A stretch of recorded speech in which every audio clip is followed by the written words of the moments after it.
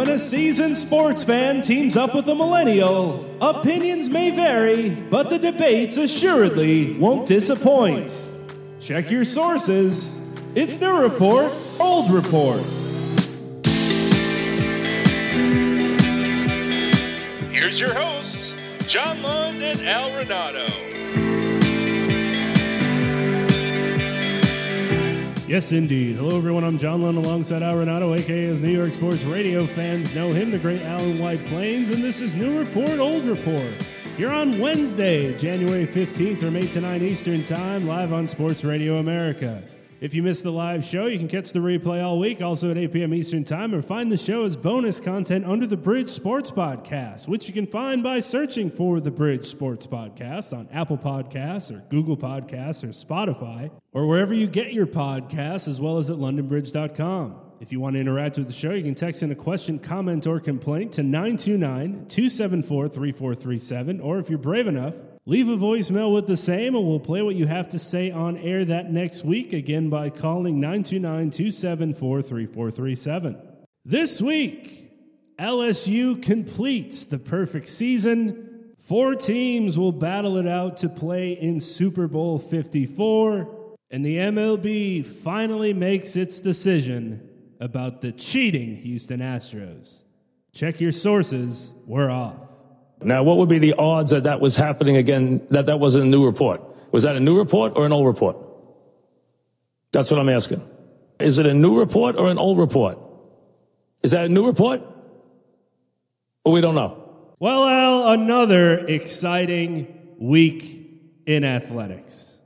We have ourselves a national champion in college football, a crowned king, one of the best team seasons that we've ever seen, one of the best individual seasons we've ever seen. We're doing this show saddened a little bit. Me as a Clemson believer, you as a diehard Ravens fan. So we're a little sad, and we'll get into those reasons. Tons to talk about this show. College football national championship, the NFL playoff recap heading into the championship weekend for that. And we got some baseball news.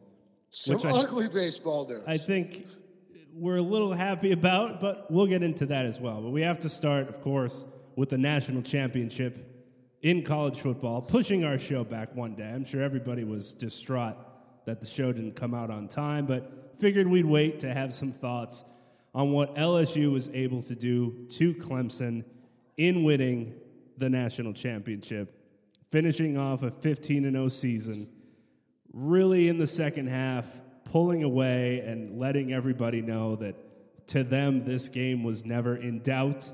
While it was close at times, while Clemson was the first team this season to get a double-digit lead against LSU, they immediately answered. When they pulled within 3 in the second half, they immediately answered. Every big play that needed to be made on the LSU side, they seemingly made on both sides of the ball, and every break that Clemson needed to go its way seemingly did not, in a position where you shouldn't necessarily need to have breaks go your way. If you're the better team, that sort of stuff will just work its way out. For LSU, it was a dream season, a dream scenario, and one of the greatest performances we'll see from start to finish as they ride to the national championship with Joe Burrow as the king of Louisiana and New Orleans last night. Quite the win for those Tigers. I am absolutely enamored with the entire LSU season. From pillar to post, from opening up against Texas, Joe B's second year with the new co-offensive coordinator. Talent abounds at the wide receiver positions. The little running back. Athletic on defense. A much maligned defense mid-season when they were banged up. I can honestly say, young man, and you are young, and I am old. Folks, we know the name of the show. New Report, Old Report. The best college football team I ever saw, no, it wasn't the 2001 Miami, University of Miami Hurricanes. The best college football team I ever laid eyes on was the 1972 USC Trojan undefeated national championship team, which featured, for those who remember, Randall Cunningham, his older brother Sam Bam Cunningham, who scored 4 touchdowns against Ohio State in the Rose Bowl. Anthony Davis, the electric tailback, the great Hall of Famer Lynn Swann, a track star on the other side with the name of Edessel Garrison, an All-American and Rookie of the Year and All-Pro tight end, probably one of the best college tight ends I ever saw, Charles Young. Former athletic director, Rhodes Scholar, Los Angeles Rams, Pat Hayden at quarterback. But Pat Hayden was the backup quarterback on that year's team. And the coach's son, J.K. McKay, was the backup wide receiver because Mike Ray, who played in the NFL for the Eagles, was the starting, and the Raiders was the starting quarterback. And this team had a treasure trove on defense. Defensive backs Charles Phillips, Artemis Parker, Marvin Cobb, Richard Batman Wood. They were loaded. They were the best team I ever saw. I don't know if they're better than this team, or if this team's better than them, or if this team's better than the Miami team of 2001, some of the other great teams we've seen. What I will say is this. Never have I seen a team have a better season from beginning to end in terms of who they played, where they played them, how successful. We all talk about the SEC, best conference on the planet, nothing else even close. Well, they ran the gauntlet. They played 7 teams in the top 10 when they played them. They played all 4 of the preseason top 4 teams. They beat everybody. And they beat them from pillar to post. That offense was literally, with the exception of the Auburn 23-20 game, just completely unstoppable. They went into Alabama, and Alabama had no answer for their offense. Up and down the field in Tuscaloosa. That was a 2-score game the entire game. They complete a bomb, with a minute to go, 80 yards when it was a 2-score game to make it look like it was close. It was not. Every time Alabama challenged, they answered and kept it a 2-score game. They obliterate Georgia in the SEC title game. They extinguish Oklahoma in just a show of unadulterated. The offense gets granted a much blind Oklahoma defense, but 7 touchdown passes. Ridiculous. And then they go play a Clemson team, which many people thought were the best team in the country. A lot of people thought the Clemson-Ohio State game were the 2 best teams. Well, folks, let's wake up and smell the coffee, because they took a Clemson defense, a team that hadn't lost in 2 seasons, apart after the first couple of possessions, which Clemson was playing 8 defensive backs. Once they adjusted to that, they were unstoppable. And Joe Burrow, once again, and to me, people try and make comparisons of Steve Young, young Aaron Rodgers. Folks, for those of you who didn't watch Joe Montana in college, this is a bigger version of Joe Montana at Notre Dame in terms of his recognition, in terms of his touch, in terms of his scrambling ability, without ever getting really waylaid, knowing when to get out of bounds, just beating an on-rushing linebacker to the yard marker and stepping out of bounds without getting touched, knowing the angles, finding the open man, reading defenses. He was brilliant last night. Again, got away with 1 bad throw early on. Wasn't really a bad throw. Route was jumped by a defensive back who could have maybe taken an interception at the house. That was really the one throw that was in trouble for him all night. His receivers, he uses them just so expertly, with the attitude, a swagger that says, my guys are never covered. I'm throwing the ball to my guys, and I'm gonna let them make a play. And he has the confidence in him, and his guys love him. They rave about him. You have wide receivers calling their quarterback the best player in the country. You don't see that very often. And the camaraderie of this team with their coach at Orgeron, the feeling between the coach and the players, and it was without a doubt the greatest single-season performance in terms of achievement, in terms of what they were up against, who they played, where they played, how they played, that I've ever seen. And I thought last night, Clemson, even though they got up to the early lead, the most impressive part about it was down 17-7, no panic, and then you go out and you outscore the defending national champs who haven't lost in 2 years, 35-8. To me, that says it all. It was a Hollywood ending, better than you could have even drawn it up when the season started.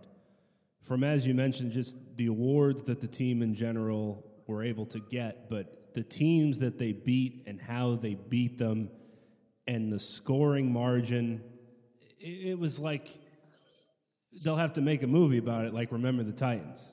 And, this was not the Big 12, folks. This is the all-knowing, all-loving, all-seeing SEC, tough SEC, the best and toughest conference in the country. And these guys lit it up like a Roman candle all season long. And they got better. That's it. They just got better and better and better and better. Every time you thought, Oklahoma, they let down against Texas, they obliterated Texas A&M. They go to the SEC championship, they'll play Georgia, tough defense, Kirby Smart. Game's over before it started. As was the Oklahoma game. This game at least got off to a start. It looked like we were going to have a good game. And we had a pretty good game. But they took complete control of that game at the end of the first half and throughout the second half. Yes, they got back within a score, but then they answered again immediately. And that was literally all she wrote. Once they get up again 2 scores, that game was over. And credit to the LSU defense, which has been heavily criticized this year. Early on, they weren't that strong, gave up a ton of points and yards to Ole Miss, but they weren't healthy. Once they got healthy, they got rough. They kicked Georgia's ass. They kicked Texas A&M's ass. And last night, they kicked Clemson's ass. After some early success, they were all over the Adonis. Okay? Sunshine was getting pressured. He was clearly flustered. He did not throw the ball well. Travis Etienne, after an early start, did virtually nothing in the second half. And the Clemson wide receivers absorbed hits and looked like they did not want to be on the field. I thought they got out-toughed. I thought they got out-coached. I thought they got outplayed. And when you looked up at the scoreboard, that's exactly the way it was. It was both sides of the coin as far as the quarterback game was concerned. And we thought this might be a shootout. This would be Joe Burrow, the Heisman winner, going up against Trevor Lawrence, never lost in college, an incredible matchup. And when the game first started, they were feeling each other out, and you hoped you would get that. And Joe Burrow just reached another level that Trevor Lawrence wasn't able to come close to in this game. Joe Burrow finishing the year with 60 touchdown passes. Ridiculous. It's putting him in the category now of Cam Newton, Tim Tebow, Joe Burrow, who had the best quarterback season in college football history. Incredible. And this is not the David Klingler run and shoot, okay, with Houston of many moves. That's 4 touchdown passes a game. And he goes into elite company as the winner of the Heisman Trophy and the national title in one season. And he will be undoubtedly the number 1 pick in the draft. And I have tried to research, and I have not been able, other than to go from memory, as to the guys I can remember who pulled off that triple all in the same season. Obviously, Cam Newton did it. Heisman, national title, number 1 pick in the draft. Jameis Winston did it, but not in the same season. Jameis wins the Heisman Trophy and the national title, but the next year, his sophomore year, they lose. And then he's the number 1 pick in the draft. From Mariota, the number 2 pick in the draft. O.J. Simpson, whom we all know and love, won the Heisman and the national title. Won the national title his junior year. Finished second in the Heisman. His senior year, he won the Heisman. They were undefeated in the Rose Bowl and number 1 and lost to Ohio State. So they lost the national championship. And then he was the number 1 pick by the Bills. Ernie Davis, Syracuse's only Heisman Trophy winner, Syracuse's only national title team, the first black Heisman Trophy winner. He won the national title with the Orangemen in 1959. He won the Heisman in 61 and was the first pick in the draft by the Washington Redskins. So he didn't do it in the same year. So I'm trying and I'm struggling to come up with anybody else besides Cam Newton, who was the Heisman Trophy winner, national titleist, and first round or top pick in the draft, at least in the modern era, since the merger. And now Billy Cannon of LSU may have been that. I believe Billy Cannon, the year they won the national title in 1959, the Chinese Bandits, that LSU team, won the Heisman, won the national title, and he was the first pick in the draft, but he went to the AFL. He was the first pick in the draft, I believe, by the Rams, but he didn't go play for the Rams. So, all you trivia buffs out there who can cross-reference this thing, because I was trying to figure out a way to do it, and I guess the only really way to do it is look at Heisman Trophy winners / national titles, and then cross-reference it with Heisman Trophy winners / number one picks in the draft, and see what matches. And I think there may have been a couple from the 40s, possibly. But certainly the only two that did it all in the same year off the top of my head would be Cam Newton and what is going to be Joe Burrow. Just a fabulous season. By all accounts, a great kid. Remember, didn't play a lick at Ohio State. Redshirted at Ohio State 1 year, then transferred and played 2 years at LSU. So he is 23 years of age, older than Lamar Jackson. However, certainly looks like a better thrower than Lamar. Yeah. And that's no knock on Lamar. I right. love the way he throws the ball. It's got a combination of touch. It obviously doesn't have the arm strength of the Sunshine, Trevor Lawrence, but I think he's got more than an adequate arm for the pros. Ball always gets there. It gets there on time. It gets there on breaks. He throws a beautiful deep ball, and he is an uncanny scrambler. He senses the pressure. Granted, the pressure is going to be different the next level. I understand that. But he's not afraid to stick his nose in. Quarterback draws last night twice, once for a touchdown. I called that one, by the way, on the third and goal. I said, watch the quarterback draw. The overplay to his right side, boom, little hesitation, timed it perfect, waltzes into the end zone. You hit it. This is a season that movies are made of. It's a storybook season. It's the only way to describe it. And you beat the team that had the quarterback that never lost, the team going for 3 national championships in 4 years, the team that had its own history to write on Monday night, but for most of the game, you just didn't get the feeling that it was going to happen. And it started right away. They force LSU to punt on their first drive. Exciting. But on offense, they get the ball, they punt to start the game in LSU territory, and then do it again on their second drive. And they start their first drive with a trick play. And I'm saying out loud, trick plays. We're running these end of the half, fourth quarter plays to try and get a leg up. Now, first play of the game, trick plays. Uh-oh. And the offense, while it took a 17-7 lead, and while it was exciting to see what LSU would do down by double digits, third downs, man. 1 third down conversion for the entire game. It's getting to the point where you can't run time off the clock, which it seemed like it was the longest game in college football history, by the way. Second quarter, everybody's scored 3 times apiece, and you look at the clock, there's still 8 minutes left in the second quarter. We're going to be here all night. They were getting so many first downs and drives, and nobody was running any time off the clock. And I thought, after seeing what happened on Sunday, which we'll get into, when the Houston Texans go up 24-0 against the Chiefs, and you say aloud, keep going, because you know that the Chiefs are eventually going to come, and did they in a big way, for more than 50 points total, and taking the lead by the half, which is what LSU did as well. You got that feeling in this game where they punt twice to start, and you're like, you're doing okay Were you with the surprised? defense. Were you surprised he punted? I was because it happened both times. And I think if Dabo could go back, it was almost like he expected his team to play a perfect game on both sides of the ball, and you can't fault him for that because they mostly have for years now.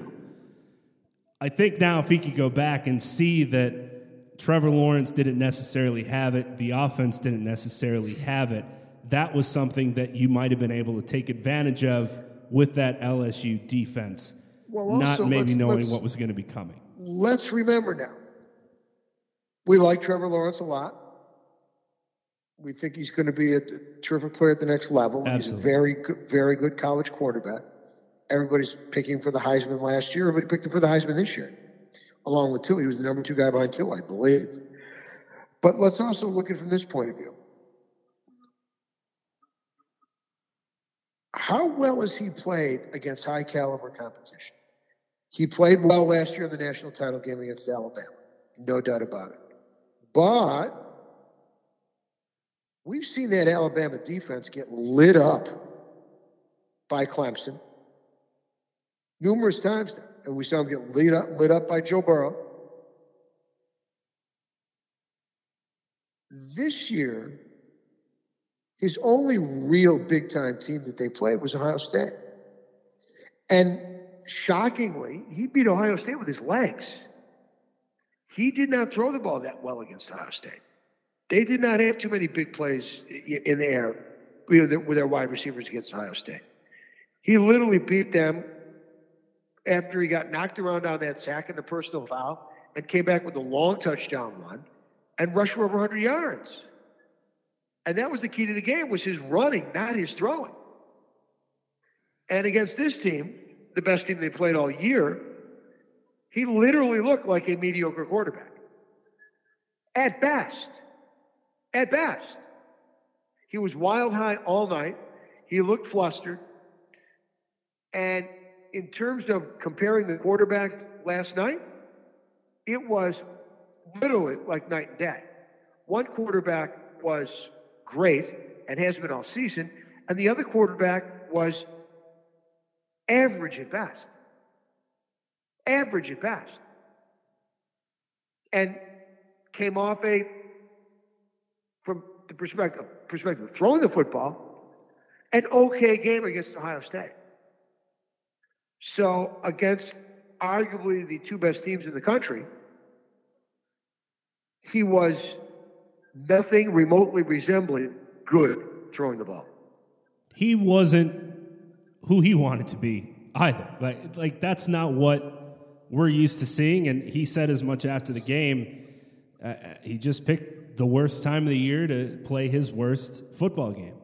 And it's going to be somewhat exciting if you're a Clemson fan or college football fan to see next season. It's going to be similar to easy opponents in the ACC. They do play Notre Dame, which will be exciting, but overall for the season, it'll be similar to this year where there's not going to be a ton of fireworks, and if they do lose, it's going to be a huge shock because I don't think the ACC is going to be There have been some great college players who never got better. True. In terms of college. And the one I cite is Dan Marino's worst year was probably his senior year. Now, he was nicked up a lot, and there were other allegations or suspicions or whatever. And everybody knows what they are, is my age.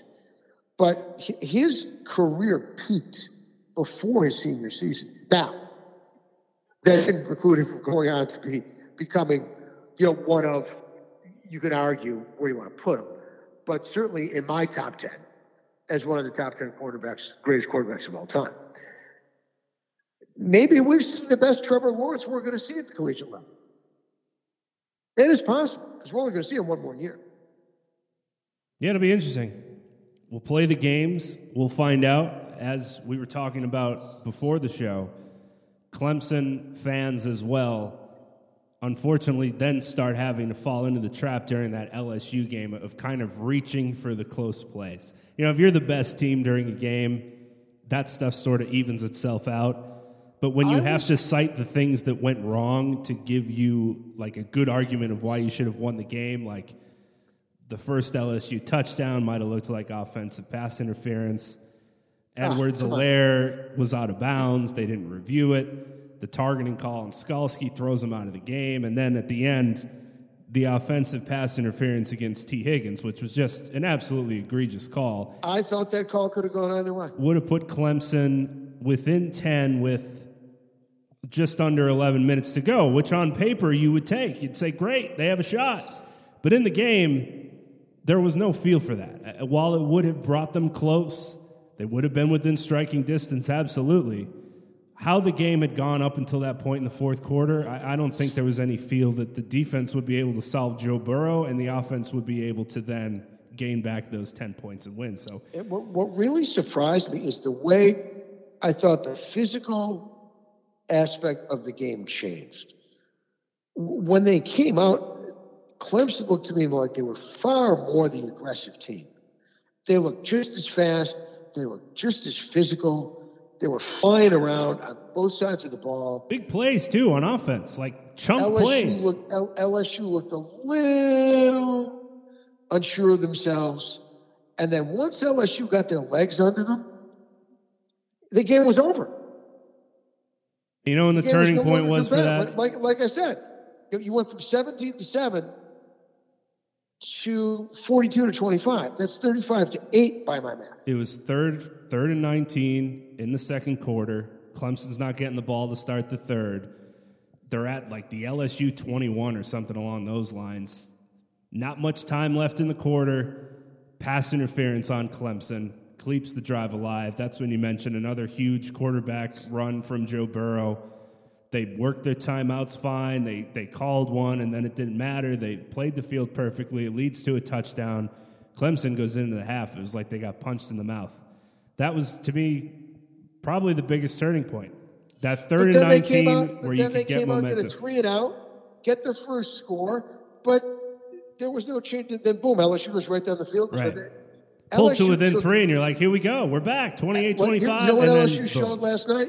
LSU showed last night that they have a chin of iron. Yeah. They showed last night that you can hit them with your best shot, and they just keep coming. They're like Marvin Hagler against Thomas Hearns when Marvin Hagler started walking through Thomas Hearns' right hand. And basically said, okay, that's the best you got. Those right hands, everybody thought were going to sting me. I'm walking right through them. And then the fight was over in 3 rounds. An iron chin, like... When Al Bernstein called the fight, and he said, Hagler started to walk through those right hands. And the next thing you know, Thomas Hitman Hearns was toast. And that basically was Clemson last night. Might LSU, be because their head coach has an iron chin himself, Ed Orgeron. Maybe. You're not getting a punch past him. Go Tigers. Maybe it's just that they bowed their neck, and Clemson was not used to that because they haven't played anybody like that. Not even Ohio State. Because Ohio State just didn't have that. They have weapons, but they didn't have a quarterback who could make those kind of throws and could make those kind of side adjustments and could pick apart a defense that way and had an offensive scheme and design that was that diversified with that much talent all over the field. And they just, once they got in their comfort zone, there's just no way they were being beaten. And I think it almost looked, Clemson almost, to me, on both sides of the ball, it seemed like they almost sensed that we've given them our best shot and it's not going to be good enough. And also, they stopped running the ball. I was really surprised that, NTM wouldn't, I thought they'd try and wear him out a little bit. And, he'd have a carry or two and he'd come out of the game. Yep. He'd have a big run and then he'd come out of the game for a it's like he was gassed. After a 15, 20-yard or a 20-yard run, he'd come out for a couple. I'm like, get him on the field. Don't get me wrong, man. Kid doesn't have to carry the ball 40 times. Can he carry it 25 times? Got to keep Joe Burrow off the field, and he would have been the perfect piece to do it. I was confused as well. Even just to throw, he can catch the football. Even just a couple 2-yard passes where they're basically runs that they did against Ohio State as well. That was curious. And you have a first down, you run with ETN for 4 to 5 yards. You're starting to pick up momentum. Then you have Trevor throw it twice, and he's overthrowing everybody, and it's fourth down. Also, Period. though, very well covered. Very well covered. And the people LSU are coming. defensive backfield did a great job, a tremendous job. Because early on, some of the throws that were completed, coverage was very good. A couple of very close interference calls against LSU. And then remember, LSU, a couple of Clemson drives were like 45 yards LSU penalties. There's only so much you can nitpick if you're looking for the bright parts of the game for Clemson. They were the best team the entire season. And they proved last night that they were, without a doubt, unequivocal, without question, not only the best team in the country this year, but one of the great teams of all time, and arguably the greatest single season any team has ever put together. Clearly, the greatest single season by any NCAA quarterback I've ever seen. And I've seen plenty. It's going to be quite the parade on Saturday. We can at least say that. Let's take a quick break to pay the bills. He's Al Renato. I'm John Lund. We'll be right back with the new report, old report here on Sports Radio America. We welcome you back. I'm John Lund. He's Al Renato, and this is the new report, old report. Now, to the National Football League. We don't have to break down all 4 games at this point. I don't think people would be as excited as we are about that because we haven't talked about them yet. But I do want to hit on your favorite team, obviously, if we had to pick one of the 4 games to talk about the Baltimore Ravens falling at home to the Tennessee Titans. Well, let's not talk about this too much because I don't want to. Good, no, but that's fine. We will talk about it, but we have to make sure we save time for the best game of the weekend. But what you saw on Saturday night, to me, was surprising, out of character, bad time to play your worst game of the year, or certainly your worst game in 12 weeks because they won 12 straight. Their 2 worst games were obviously against Cleveland, which is a bad loss early on in the season. And I just thought that they never looked right. And I'm not blaming it on rust.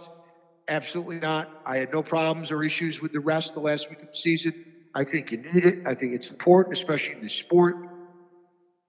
It was a Murphy's Law kind of deal. Every little thing they did wrong blew up in their face. The ball was never out of his hand quick all night. He was uncomfortable in the pocket. He was very hesitant. The ball came out late. You saw a lot of times he didn't receivers out of the break. He was high. He was wide. He didn't feel the pressure well. He didn't get away from pressure well. Stayed in the pocket too long. The 2 4th and 1s and the 2 Lamar turnovers resulted in 28 points. All their points. Yep. Perfect storm. Lamar showed, as much as I dig him, as much as we all love the season he had, as much as we all want to castigate the Bill Polians of the world for saying what they said about him, what he showed was he doesn't belong in that room. There's a room for the best quarterbacks in the NFL, and that room has got 3 seats in it. It's got a table, it's got 3 seats. And those 3 seats go to Patty Mahomes, they go to Aaron Rodgers, and they go to Russell Wilson. And nobody else gets in the room. One young guy, one guy who just completed his 8th year, and one old guy. So you got one of each. One new, one medium, one old. They all belong in the room. Aaron Rodgers, you weren't sure anymore if he belonged in the room. He proved Sunday night he's still got a seat at that table. Russell Wilson proves it all the time. And Patty Mahomes is Patty Mahomes. There's no room there for Lamar Johnson yet. He's still got to prove to us that when all you have is him dropping back to throw, that he can beat you. And he hasn't proven that yet. And he didn't come close. Granted, it's only his 2nd year. Peyton Manning comparison, horrible start in the postseason. Agreed. But Peyton Manning could always throw the ball from the pocket and always beat you from the pocket. You didn't have to worry about, oh boy, can Peyton Manning beat you throwing the ball? Peyton Manning was going to beat you. Here you have to wonder, is this guy going to be able to beat you from the pocket when all he can do is throw from the pocket because you don't have time to run, or the run hasn't been effective, or they've fallen behind, even though I thought they got away from the run far too quickly. I thought everybody panicked. I thought the coaching staff panicked. Even at 28-12, what's the rush going for two? What's the rush going for two? Right. All right. You can get the two later on. Just take the one. Don't break the momentum. Get your 28-13. Don't give them any momentum at all, and try and get the ball back with the 3-and-out. It was shocking to me. I really thought they were going to the Super Bowl. It was incredibly disappointing because the weekend I could have had. My weekend started with an Anthony Davis-less shellacking of the Mavs in Dallas Friday night. It followed up with ripped jerseys in Dallas. It followed up with a stunning Syracuse win. All right, in Virginia, on the road, OT in Virginia, in OT. The new triplets: Joe Girard, Buddy Boeheim, and Elijah Hughes. I certainly couldn't help you with the third names. a stunning win. And then at the same time, I've got the Lakers, a LeBron-less and AD-less Lakers, flummoxing. Okay, OKC and OKC the next night. Well, man, I'm gonna have a sports weekend. And lo and behold, the Ravens spit the bit and play really one of their three worst games of the year at the worst possible time. And the other thing that's disheartening is, no matter how you are in the future, there's only a few regular seasons like this. You go 13-3, 12-4. It's hard to go 14-2, no matter how good you are. And they did it against a tough schedule, 14-2, with everything going through their building, and they get a 6th seed in the second round. And it's one and done. It was very, as you mentioned, it was just an uncharacteristic looking Ravens team on both sides of the ball. Not being able to find an answer for Derrick Henry running for 195 yards. Titans not having to put the ball into Ryan Tannehill's hands, and when they do, he delivered each time. Need a big pass here on a third down. Got it. He's been doing that all postseason, shockingly enough. 88 yards. Hasn't thrown for over 100 yards in either playoff game. They don't need him to. And you love to see on the stats that 500-plus total yards from Lamar Jackson. Incredible. But what you don't love to see is the 59 for the pass attempts. You don't like to see that for anyone. There's not one quarterback you would look and see 59 and go, oh, that's good. No. Tom Brady throwing it 150 times in a Super Bowl, losing to Nick Foles. It's not going to work. So, as you said, just the wrong time to play your worst game of the season. And it was on both sides of the ball. It was the coaching decisions at some points, the play calling. It was just unfortunate to see. And as you say as well, these don't come around that often. That's the disappointing thing about it, is when you get into a season like this and you see what the team is capable of all season long, there comes a time you're going to have to capitalize on it. Unfortunately, it's a tough league. It's a tough league. Ask Peyton Manning about going 0-3 and how his career was in general. These guys, the best of the best, don't get there every season. It's hard. It's hard.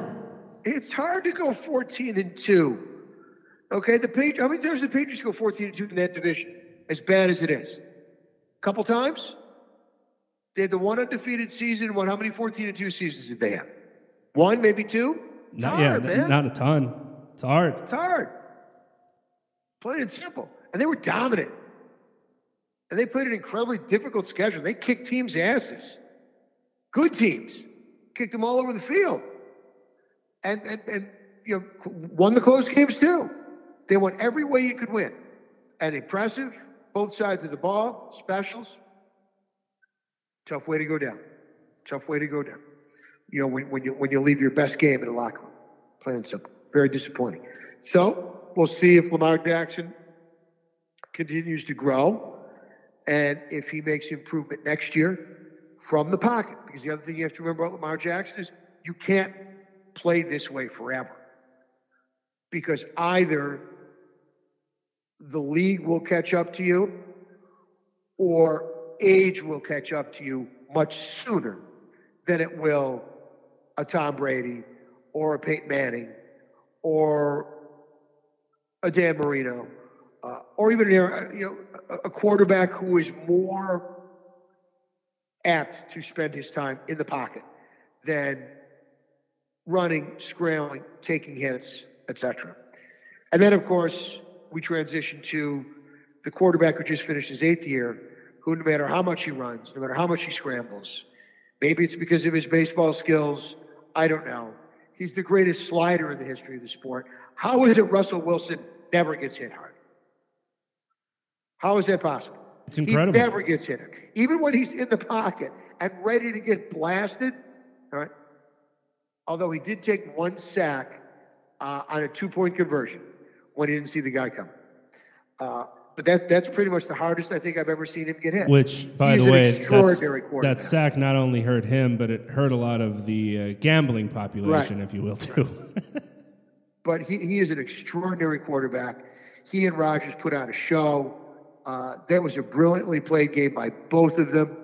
It was a shame that one of them had to lose, but they showed that they are clearly, 2 of the 3 best quarterbacks in the league.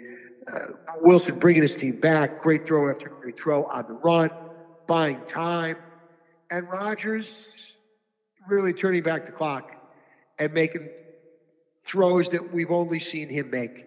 The throw he made on 3rd down. What do the great quarterbacks do? They don't turn it over, and when it comes to crunch time and they got a chance to finish the game, they finish the game. They don't give you that chance for that last drive, and he didn't give Wilson the ball back. That 3rd down throw he made down the field to Adams was just one of the great throws you'll see in your football life. Absolutely picture perfect, with very little room, on a line, but eminently and easily catchable. Just a beautiful play by an all-time quarterback. And then the next 3rd down play to Graham, where Graham really made a good catch. It was a tough catch. He was down low. He went down and got it. And whether you got the 1st down or not, we never really saw an angle that was telltale. And look, if you're going to get the 1st down, it's 4th and 6 inches. So I'm not going to sit there and say, Seattle got screwed. But it was vintage Rodgers, under control, making plays, not too much with the legs anymore, like the old days, but really playing a controlled game, finding everybody but principally one guy over and above all, his one go-to guy, and, some Jimmy Graham mixed in. And, again, Russell Wilson just being Russell Wilson, doing anything and everything he can to will his team to the finish line. And he didn't get that last possession. Well, unfortunately for them, too, they only scored 3 points in the first half. And it was too much to overcome in the second. I think they had to go punch for punch with Rodgers, who comes out right away and scores. Here we go. It was kind of like he was baiting us all season. We kept saying, what's going on with Rodgers? He's okay some games. He's mediocre other games. They're struggling to beat the Lions with some bum behind a quarterback. What's going on with Rodgers? And he's just kind of been sitting back in the weeds this whole time, like, yep, keep talking your ish. When it comes crunch time, let's see what y'all have to say. And every big throw he needed to make, not only did he make them, but he almost made them highlight reel worthy every time. And it's unfortunate for the Seahawks. Their running game just got destroyed with injuries, having to bring Marshawn Lynch back from his couch. Still got a little bit, but you can only ask for so much. Short yardage situations. I say every time he scores now from the 2 or the 1 yard line, he should go over and slap Pete Carroll across the face for not giving him the ball against the New England Patriots. Because he's still scoring with ease from the 1. It's not even a question. You just look and see how much time they're going to take off the clock before he's able to barrel through 3 people and get in the end zone. It's unbelievable. But you don't have the sustained, we'll be able to roll off 10 yards and then maybe get 12. And there's has to be some points throughout Russell Wilson's tenure with the Seahawks where he just looks to the sidelines and says, really? He's scrambling for his life. You got to look at the offensive line and say, really, guys? The defense is a shell of what it was when they won the Super Bowl. He's got to look at them after Aaron Rodgers tears them up. Really, guys? Just give me a chance, man. Put the pieces around me. that's going to give me a chance because he'll always eventually get you back into the game. All I'm drafting are offensive and defensive. Absolutely. Because both sides of the ball, they I don't want to say dominated, but they had no advantage on either side. And you're playing the Packers. You're not playing a vaunted line on. That's exactly right. So that's exactly right. There's points where he's got to just throw his hands up in the air and say, there's only so much I can do. Let's take a quick break to pay the bills. He's Al Renato. I'm John Lund. We'll be right back with the new report, old report here on Sports Radio America. We welcome you back. I'm John Lund. He's Al Renato, and this is the new report, old report. It was Aaron Rodgers' day. He didn't make any mistakes, and the Packers win and move on to face the 49ers. Titans will face the Kansas City Chiefs, who won. It wasn't a surprising fashion. It wasn't surprising that they won. It was a surprising fashion of how they had to. You had to be shocked, though, at 24. Yeah, absolutely. Correct? It was a surprising way of how they did. Let's get to the two big decisions by Bill O'Brien and Ed Kinn. 4th and a foot. Now, first of all, I thought he had the first down.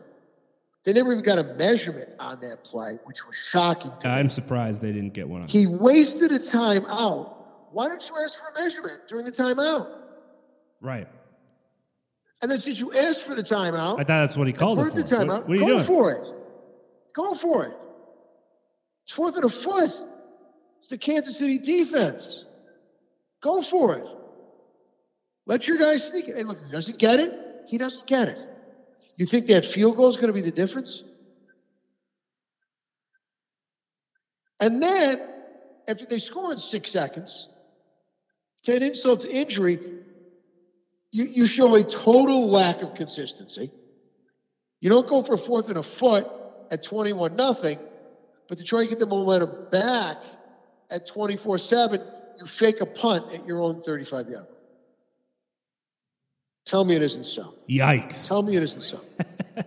And people say, oh, well, they were snowball going down. Blah, blah, blah. Well, first of all, what followed next? Well, what followed next was obviously a touchdown in 4 seconds. And 12 seconds later, a fumbled kickoff. Well, if you don't fake the punt, none of that happens. None of that happens. You kick the ball, and they start down 24-7 for whatever. And maybe they make it 24-14, 7, 8 plays later, 6 plays later. But they don't score in 2 plays and kick it to your guy and fumble. Now, I never go for the field goal.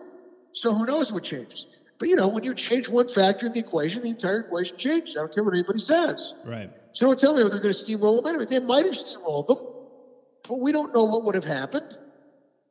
We don't know what happened if it's 28-0. We don't know what happened if it's 24-7 with a punt. We don't know. Because chances are the fumble wouldn't happen.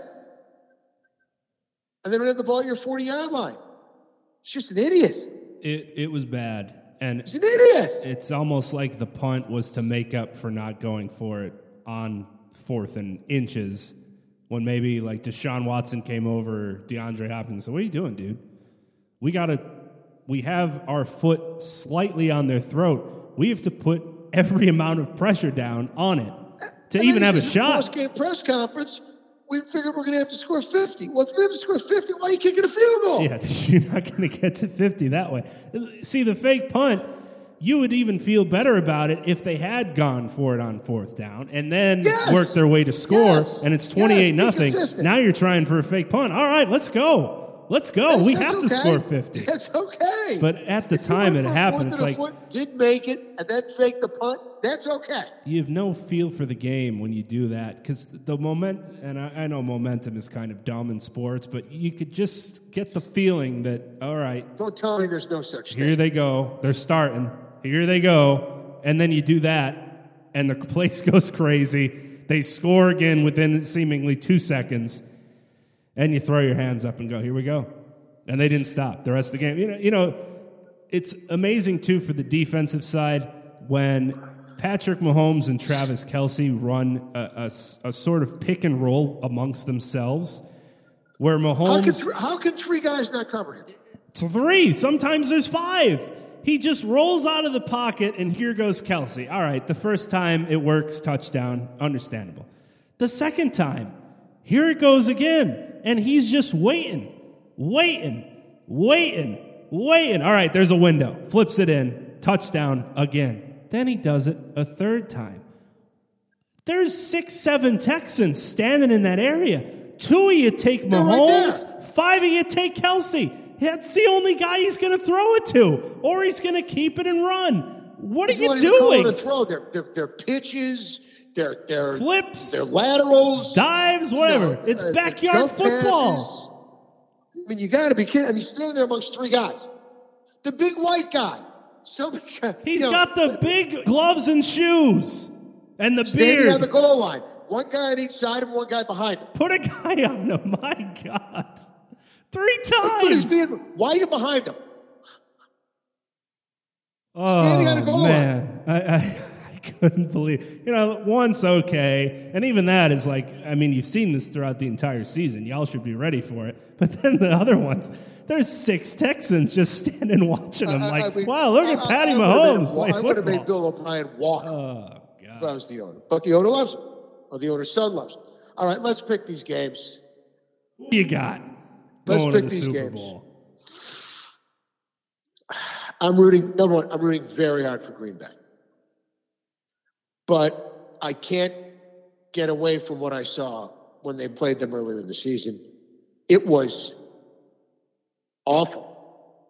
It was unwatchable. It was ugly. They absolutely positively got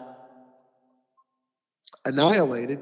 And it looked like, the freshmen playing the varsity. San Francisco looked bigger, stronger, faster. They so physically dominated the line of scrimmage. I mean, they were on Rodgers before he was back to finishing his drop back. You saw the game. You know what it was. Was it 37-8? Something like that. 38-7? It was awful. It's never a game. I'm hoping it's not going to be that bad. And that a Packer defense can throw some stuff at Jimmy G. And Rodgers, well, they're going to have to run the ball. And Minnesota could not run the ball at all, as you know. So they're going to have to score some points. I am hoping against hope that the Packers can find a way. But I find it very difficult, other than a Jimmy G implosion, that it's not going to be San Francisco coming out of the NFC. And I mean, how do you pick against Kansas City? How you're going to tell me that with Ryan Tannehill at quarterback, this team's going to beat the Patriots, the Ravens, and the Chiefs on the road? I'm sorry. I know. Fool me once, shame on you. Fool me twice, shame on me. But a third time, I just can't buy it. I just cannot buy it. It's going to be Kansas City, my preseason prediction, against San Francisco, not my preseason prediction. In fact, my preseason prediction, I believe, on our show, is the most overrated team in the National Football. It's amazing that we're going to have 2 teams in both championship games who try very hard to make sure that their quarterback doesn't have to throw the football in 2020. The Titans want to do everything they can to make sure Ryan Tannehill doesn't have to throw it 40 times. The 49ers do everything they can. How about 20? 20. 49ers do the same. They want their quarterbacks to do the right thing when they need to. Don't turn the ball over. Hand the ball off correctly. And just keep us going. We're bound to score a couple of times because of our schemes. Just don't make any mistakes. And it's amazing we're seeing that in 2020. We're on the other side. Patty Mahomes is just throwing it all over the world. Just give me the ball and start running. I'll find you. Aaron Rodgers is the same way. Just start running. With that in mind, like we said about the Ravens, 14-2, road goes through Baltimore. As good as Patty Mahomes is, and he's great. He's great. And you figure he's going to be this way for a long, long time, as long as he stays healthy. You can't have a better chance if you're Andy Reid to get back to the Super Bowl than this team with not a great defense, with, a better defense than last year, which means what? That they pulled 11 guys off the street. I mean, you had to be a better defense than last year. But clearly better. I mean, they're mediocre. They're a mediocre defense at best, but that's far better than last year. Now you're at home against a 6 seed. You don't get too many more chances like that to go to the Super Bowl. Right. At home against the 6 seed when you were supposed to either have New England, all right, or the Ravens. Don't blow it. Or excuse me, both of them. Don't blow it. And you get neither one of them. You're supposed to get New England at home, and then if you beat them, the Ravens on the road. Right. And you get Houston and Tennessee, both in your building. Can't blow it. If you don't get there this year, Andy Reid, I'm not going to say you're not going to get there, but you're going to take a lot of heat for being Andy Reid. And I love Andy Reid. He's one of my favorite coaches. I think he takes too much heat. But if he loses this one, I hope it's not because everybody said Andy Reid couldn't get it done. But his quarterback throws 4 interceptions, or, they just pull a stinker, and he doesn't have the blame, but he'll probably get blamed anyway. But I don't know how they're not going. And, I mean, do you give Green Bay a chance? You give them a chance because of Aaron Rodgers and what he could possibly do with the offense, but this is an incredibly tough matchup. And because they have Jimmy G. Right. Because the quarterback is better on your team. Normally you like that advantage, but the 49ers have proven that with Kyle Shanahan doing his thing, they obviously have their fingers crossed that it's not going to be a similar result to when he was doing his thing with the Falcons, as we remember. Fingers crossed incredibly hard for that.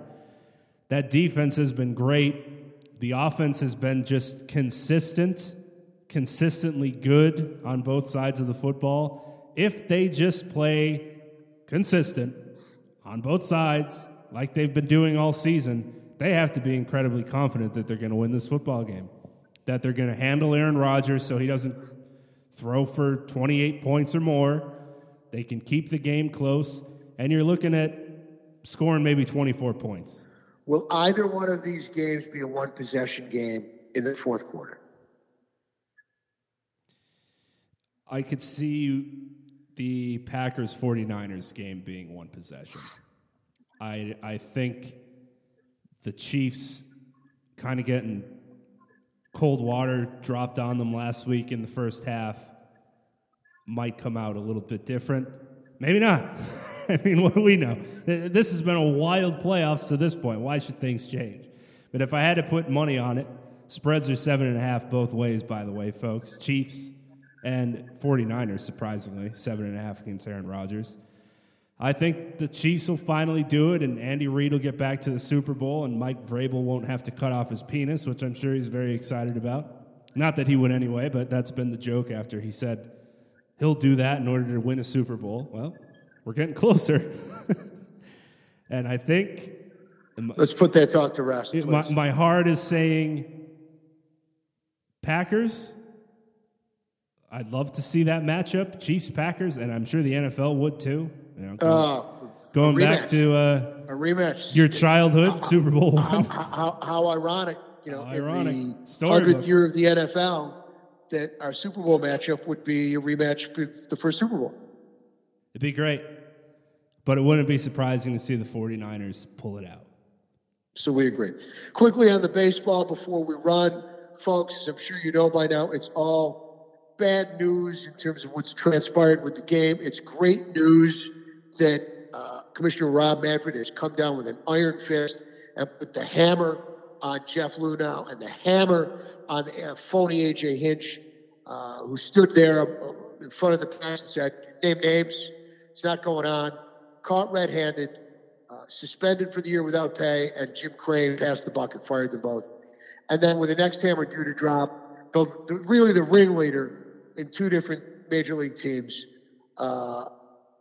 the former bench coach, who sounds like he was at the heart of the Houston fiasco, and then took his cheating ways to Boston and won a world championship there. Mr. Cora is no more. We know his suspension was coming, but he didn't wait for it. The Bo Sox didn't wait for it. They mutually agreed to part ways before he got suspended. Mutually agreed. For what will be at least a year, if not double, because he's cheated in 2 places. He was the leader of the pack in Houston. They won a world championship, and then he took the same element, not to the same degree of electronic surveillance, electronic usage, but certainly plenty of it. After they were already on notice of the Apple Watch, Cora is a cheating dog. Get him out. Suspend him for 2 years. I don't want to see his face anymore, anytime, any place, anywhere. He's a liar. He's a nice guy, maybe. Friend of the program, not this program. Liar, cheat, get out. Do you think it was harsh enough, the punishment for the Astros? Which involves $5 million. In case now, remember, that only to the extent that it was the maximum financial punishment allowed by the Constitution. Right. So I wanted $10 million, and as it went further along, I was calling for 50. But the Constitution only allowed 5. I would have taken their first and second round picks away for 5 years, not 2 years. So I would have made it even worse than it was. I can live with what it was, however. The only thing I contemplated as far as making it harsher would be to take away the World Series title from which they're never going to the Astros, which they don't do. We only see that in the NCAA for tournaments. It's going to be somewhat unfortunate, I guess, that we all know about the Black Sox scandal in that World Series. You don't have to know anybody on the team. I know you were a bat boy back then for the White Sox. You could probably name me all the players, but you know what happened. So, Joe. You know what happened. And that's something that any baseball fan knows about. That World Series, they win. No.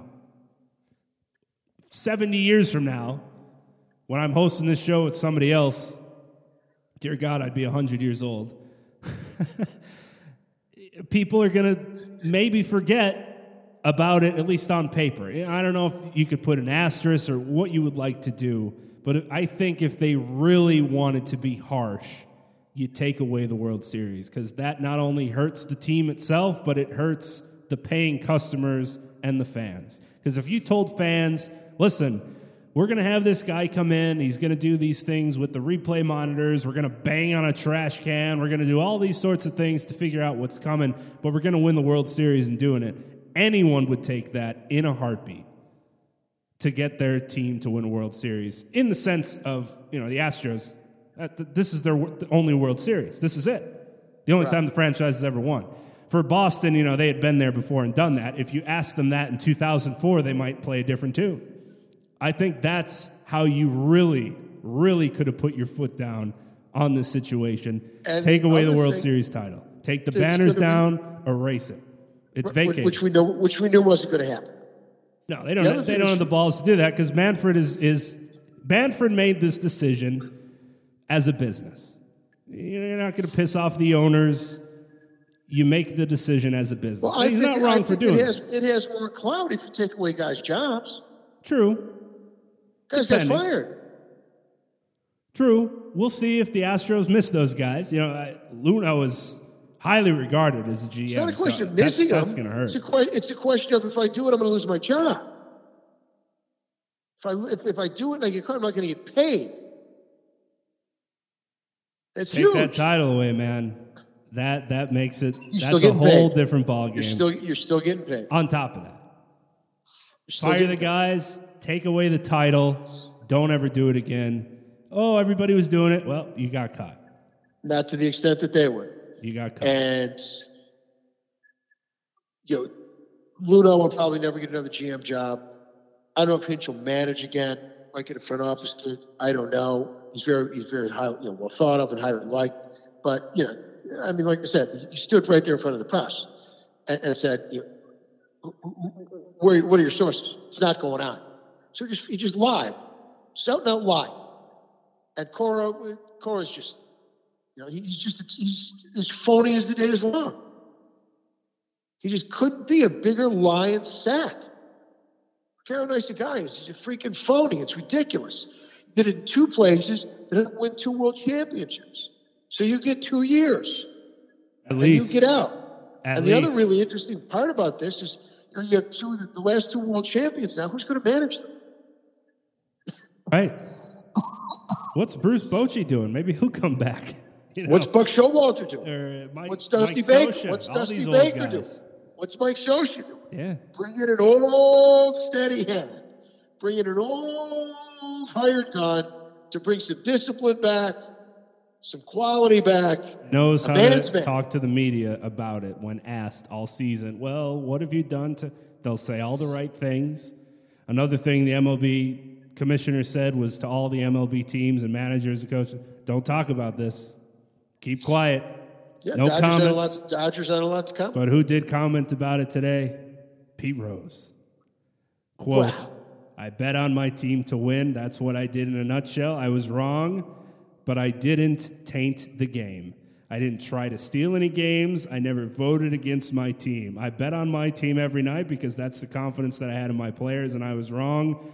But the Astros situation is a little different. It's a lot different, actually, and I think that's why the commissioner came down so hard.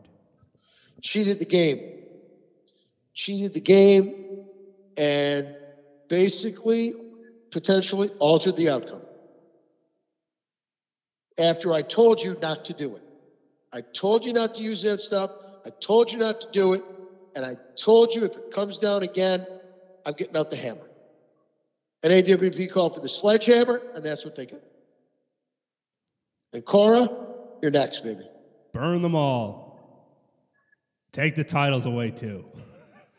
Sure, I'm a Yankees fan. I might be a little salty about it. But, again, 80 years down the road, this will all be forgotten about. It'll go into the bullet points of, yeah, there was steroids in the game in the 90s, there was cocaine in the game in the 80s, and that'll be that. So we haven't forgotten the Black Sox. Haven't forgotten the Black Sox, and we never will. Al, it's always a pleasure. We'll do it again next week. Can't wait. Hell of a week to talk about. More coming up, folks. Can't wait to be back with you. Enjoy your sports week. For my partner, the great John Tiny Lund, I am El Renato, a.k.a. White Plains. Have a great week, everybody. We'll be back 8 p.m. Eastern Time here on Sports Radio America. You can listen at sportsradioamerica.com and interact with the show there as well, or find us on the TuneIn app by searching for Sports Radio America. You can also follow John Lund under the same handle on Twitter at London Bridge. Thanks again for listening.